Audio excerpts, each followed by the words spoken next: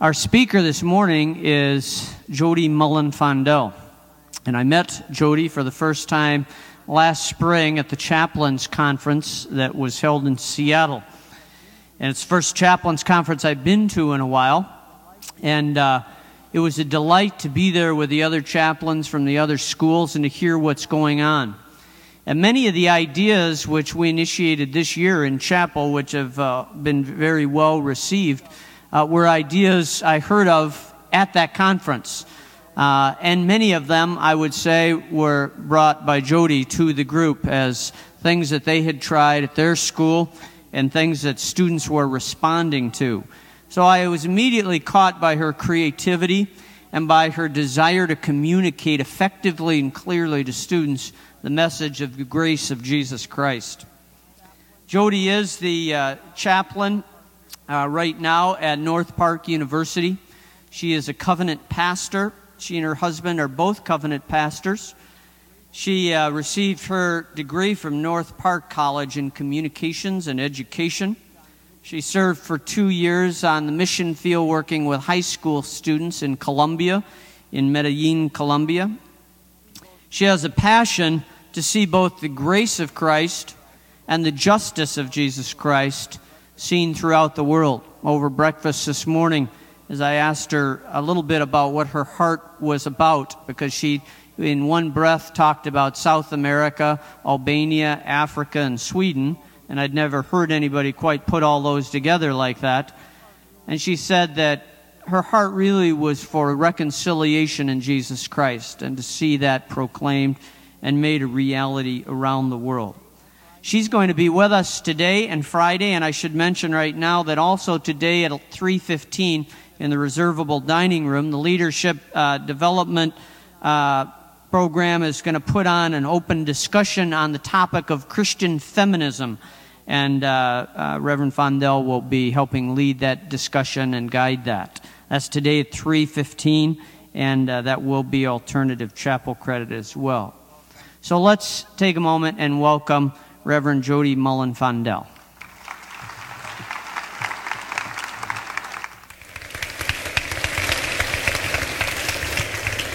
Thanks, Bart.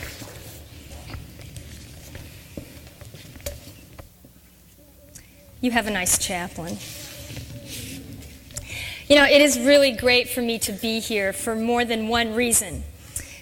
As a college chaplain, I am very interested in going to other schools and seeing what they're doing and finding out what the climate is and what are the issues and what are the students wrestling with and what are the students enjoying. And I'm very excited to be here for the next few days and look forward to the chances that I might have to talk to you. It's cold where I'm from. In fact, when I left yesterday, Monday morning, no, 2 days ago, I'm sorry, I'm a little disoriented here, it was snowing. And as I sat in the plane, I was a little nervous, in fact, that we might even be able to get out. And then I land out here, and it's completely different. And I grew up in Southern California. I grew up in the city of Orange. And while I do love living in Chicago, and while I've been there for 9 years, I still don't care for winter much. I like it through about January 1st, then I'm ready for spring. And the problem is in Chicago, it doesn't really come until about April. But one advantage of living in cold weather is that you can have a fire in your house, and it's really nice. And I really love fires. I love fires, and I love candles. The flame is soothing, and the aroma is excellent. I love the smell of burning candles. I love the smell of logs burning in the fireplace. And just 3 nights ago, we had a roaring one going in our living room. In fact, I called out here to the people I was going to be staying with. They were getting ready to get in their pool, and we were building a fire. It was very strange. But to me, it's amazing how truly comforting smells are. You know, you think about that, and the good smells, they draw us in. And so important have people discovered that sense of smell is. Aromatherapy has become big business in the world today. But it's equally true that a bad smell is really hard to contend with.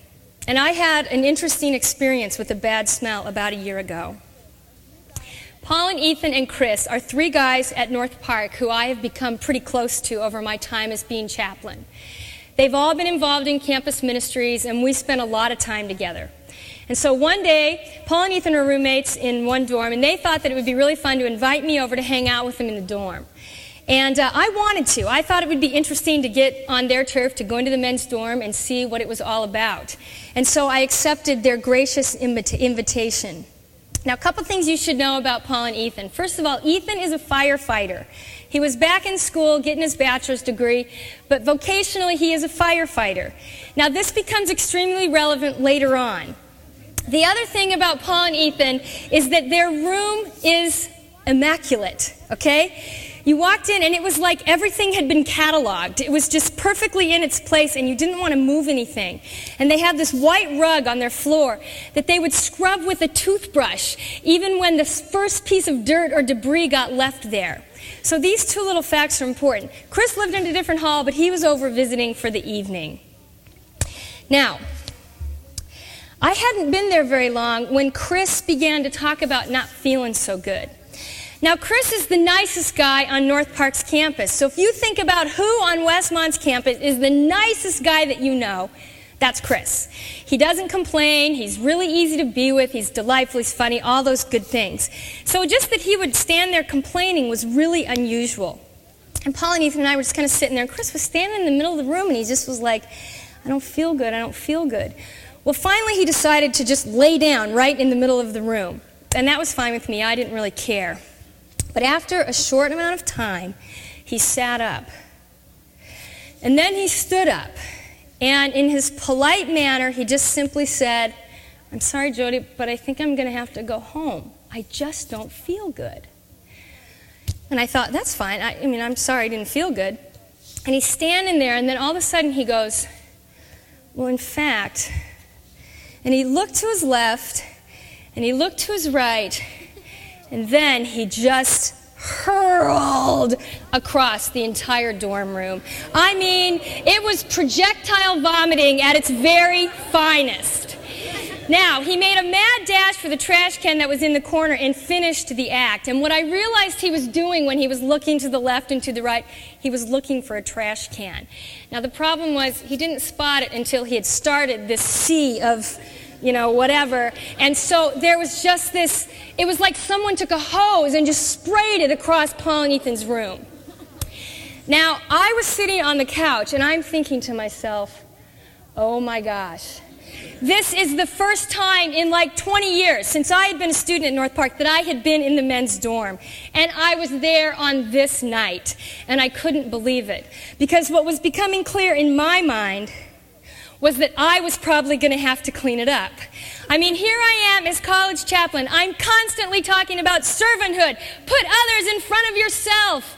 And it probably wouldn't have been very good for me to say, I'm sorry you're sick. I got to go. See you in chapel. That wouldn't have worked. So I'm sitting there just going, oh dear, this is a big problem. I mean, it was unbelievably gross. And I know this is even grosser, but the sheer volume that came out of this guy was just unbelievable. I've never seen anything like it. It's like he threw up all 20 years of his life. It was incredible. So I look over at Paul, and he's just shell-shocked. This is this immaculate room that he just, you get a little tiny piece of dirt on the floor, and he's scrubbing with this toothbrush. And I'm thinking to myself, actually, this was kind of funny. I have to admit there was a certain macabre enjoyment that I got out of seeing this room sort of messed up. And I know he was trying to figure out, oh my gosh, what in the world? What effect does vomit have on a computer printer? How am I going to get this stuff out of all my books? And am I ever going to be able to use my CD player again? I mean, I'm not kidding. It was everywhere. And all of a sudden I noticed Ethan, and he was he was ashen. And he's a fireman. And he's standing in the door frame. And I look over at him, and he's like, I can't do barf. It's like the one thing I can't do. And I'm going, Ethan, you're a fireman. He's like, I know, but it's the smell, man. It's the smell. I just can't handle the smell. And I'm thinking to myself, maybe there aren't worse things, but, it really wasn't that bad.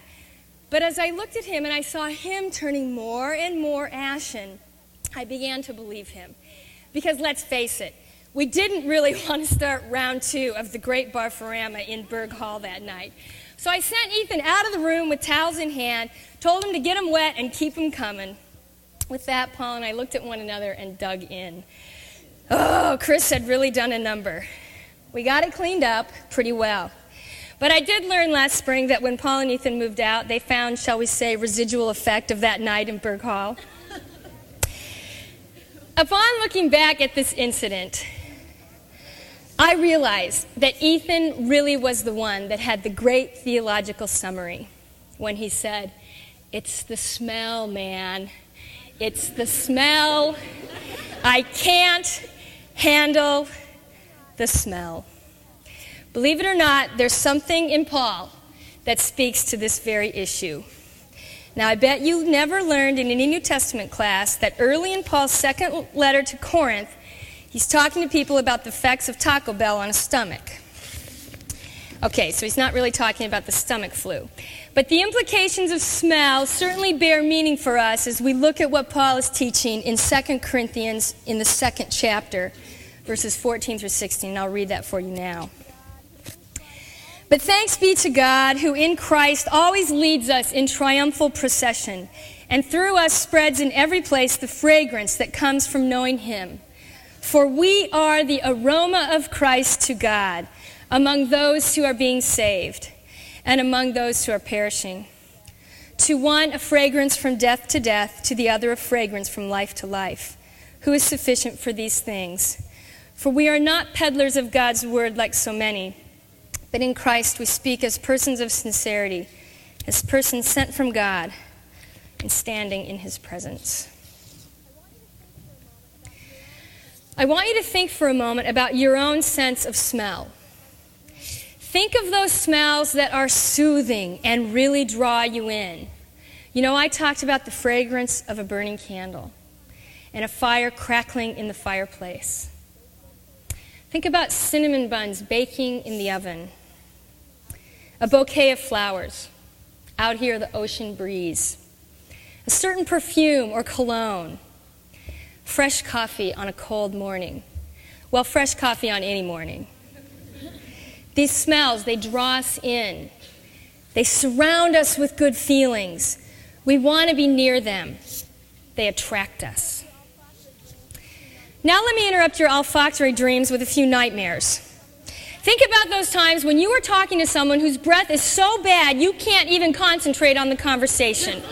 All you are thinking about is getting out of there and getting a fresh breath of air again.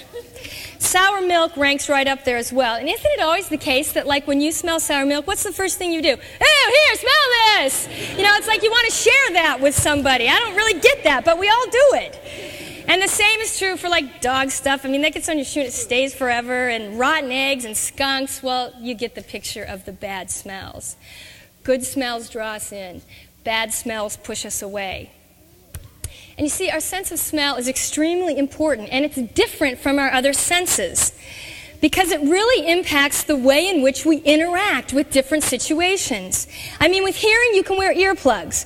With sight, you can close your eyes. With taste, you can choose to not eat something. But with smell, you can't not smell because in order to continue breathing, you have to smell what's around. So smell becomes a very important aspect of our environment. If something smells bad, we totally avoid it. If it smells good, we're drawn into it and we want to be around it.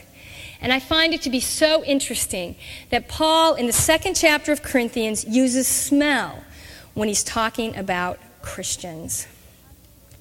Now, what on earth could it mean for us to be the aroma of Christ? Well, for one thing, it means that we impact the world around us. For better or for worse, our presence matters. We exude some kind of smell. It also means that because the aroma that we are to emit is the aroma of Christ, we should make sure that the smell is sweet and enticing and not repugnant and not rejecting. And this is where it gets difficult. Because you see, not all people are going to appreciate the smell of Christ in the midst. This is true at North Park. I'd be surprised if it wasn't true here at Westmont. For some at North Park, they are vitally interested in growing in Christ. For others, they have no interest. Still, others may have faith and are interested in growing, but they may be at a completely different place. than somebody else. Or they may come from a completely different background from somebody else. And this too creates tension in the way in which we relate together. Now let's talk for a minute about those in our midst who have really no interest at all in growing spiritually and couldn't care less that Westmont is a Christian college. You see, it is to these folks that Paul made reference to when he said that the aroma will be death.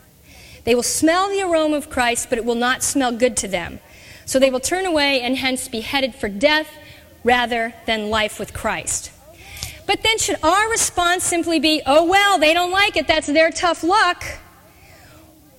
Or do you think that part of what being the aroma of Christ means is that we will figure out a way to help them warm up to that smell?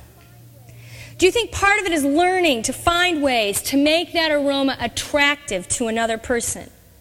I think the burden falls on us, we who know Christ and are seeking to minister in His name, to make the gospel as attractive and appealing as possible.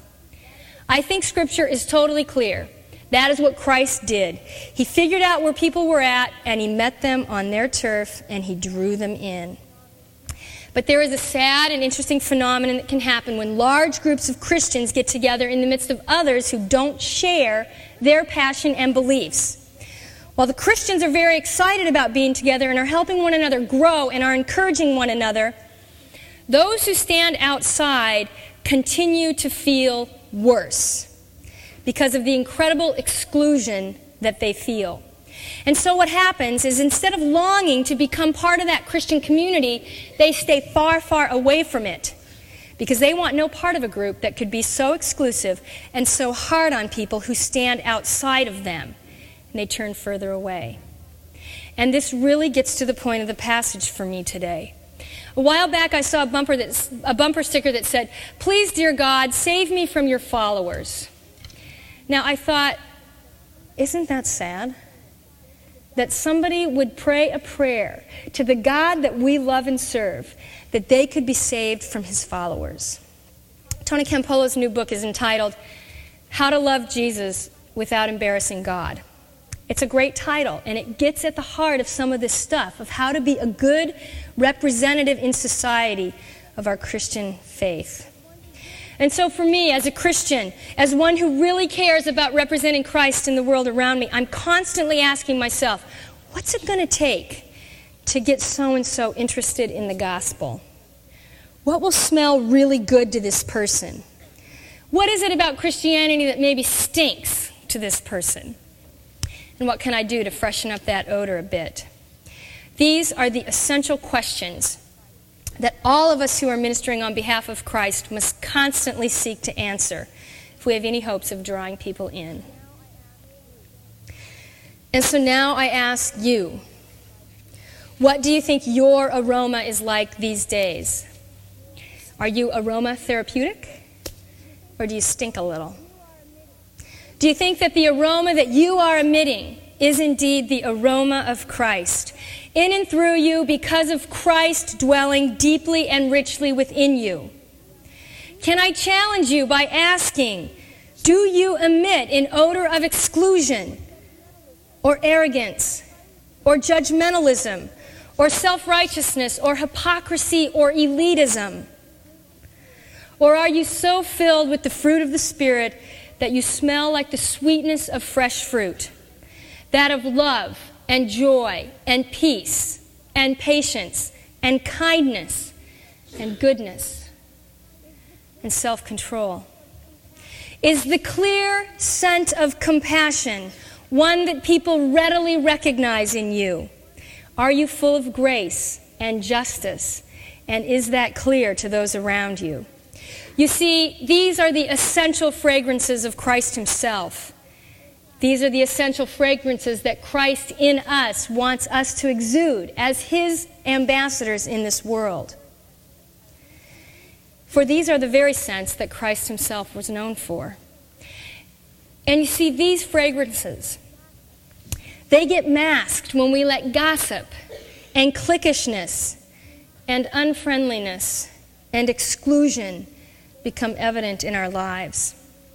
They are muted when we let drunkenness and sexual promiscuity and lying and cheating have control over us.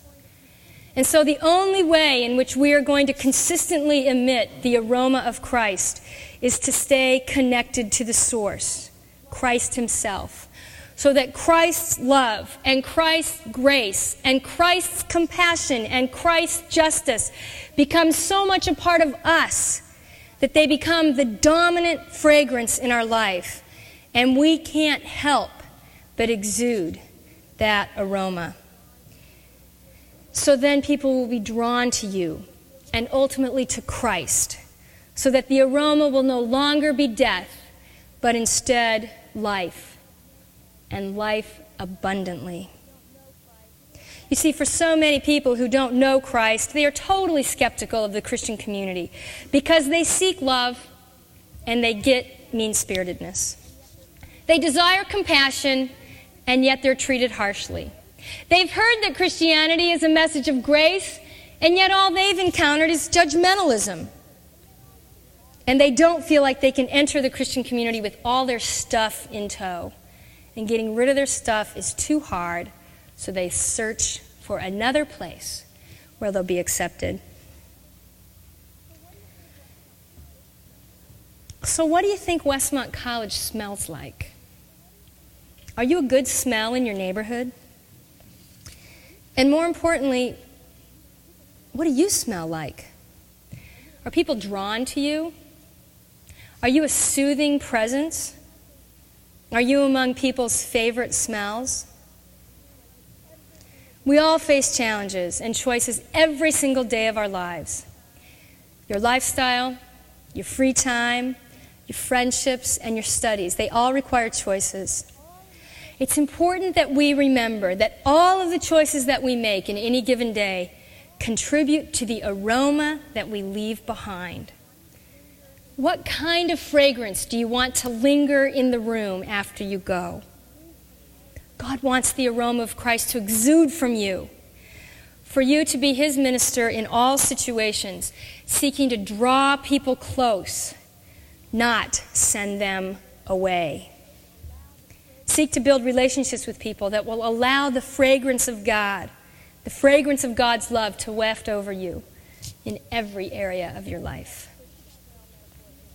I know that I've perhaps pushed the smell metaphor a bit this morning, but think about this image or this sensory experience. When we like the smell of something, we are drawn deeply into its presence. You know, when we get a bouquet of flowers and we like it, we bury our face deep within and breathe deeply. When the smell is pungent and awful, we plug our nose, run in the opposite direction, and hope that that smell gets in a sealed bag as far away from us as possible. Now think about that in relationship to being the aroma of Christ. Do you want to draw people into the presence of Christ, helping them to breathe it in richly and deeply?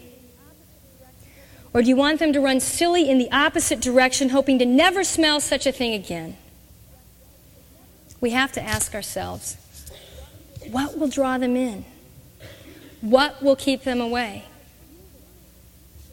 What draws you in? What keeps you away? You see, Ethan was absolutely right. It is the smell. It is the smell that impacts the manner in which we will interact with a situation. Consider what kind of smell you want to linger when you enter a room and then leave. What kind of scent do you want to be known for here on campus? You see, in my prayer for all of us and for you would be that the fragrance would be alive with love and compassion and openness and grace, so that others will be drawn to all that you have to offer in Christ Jesus. My hope is that the aroma of Christ will so deeply linger in all of our lives, so that others will find that smell so incredibly irresistible that they can't help but come in and breathe deeply. Amen.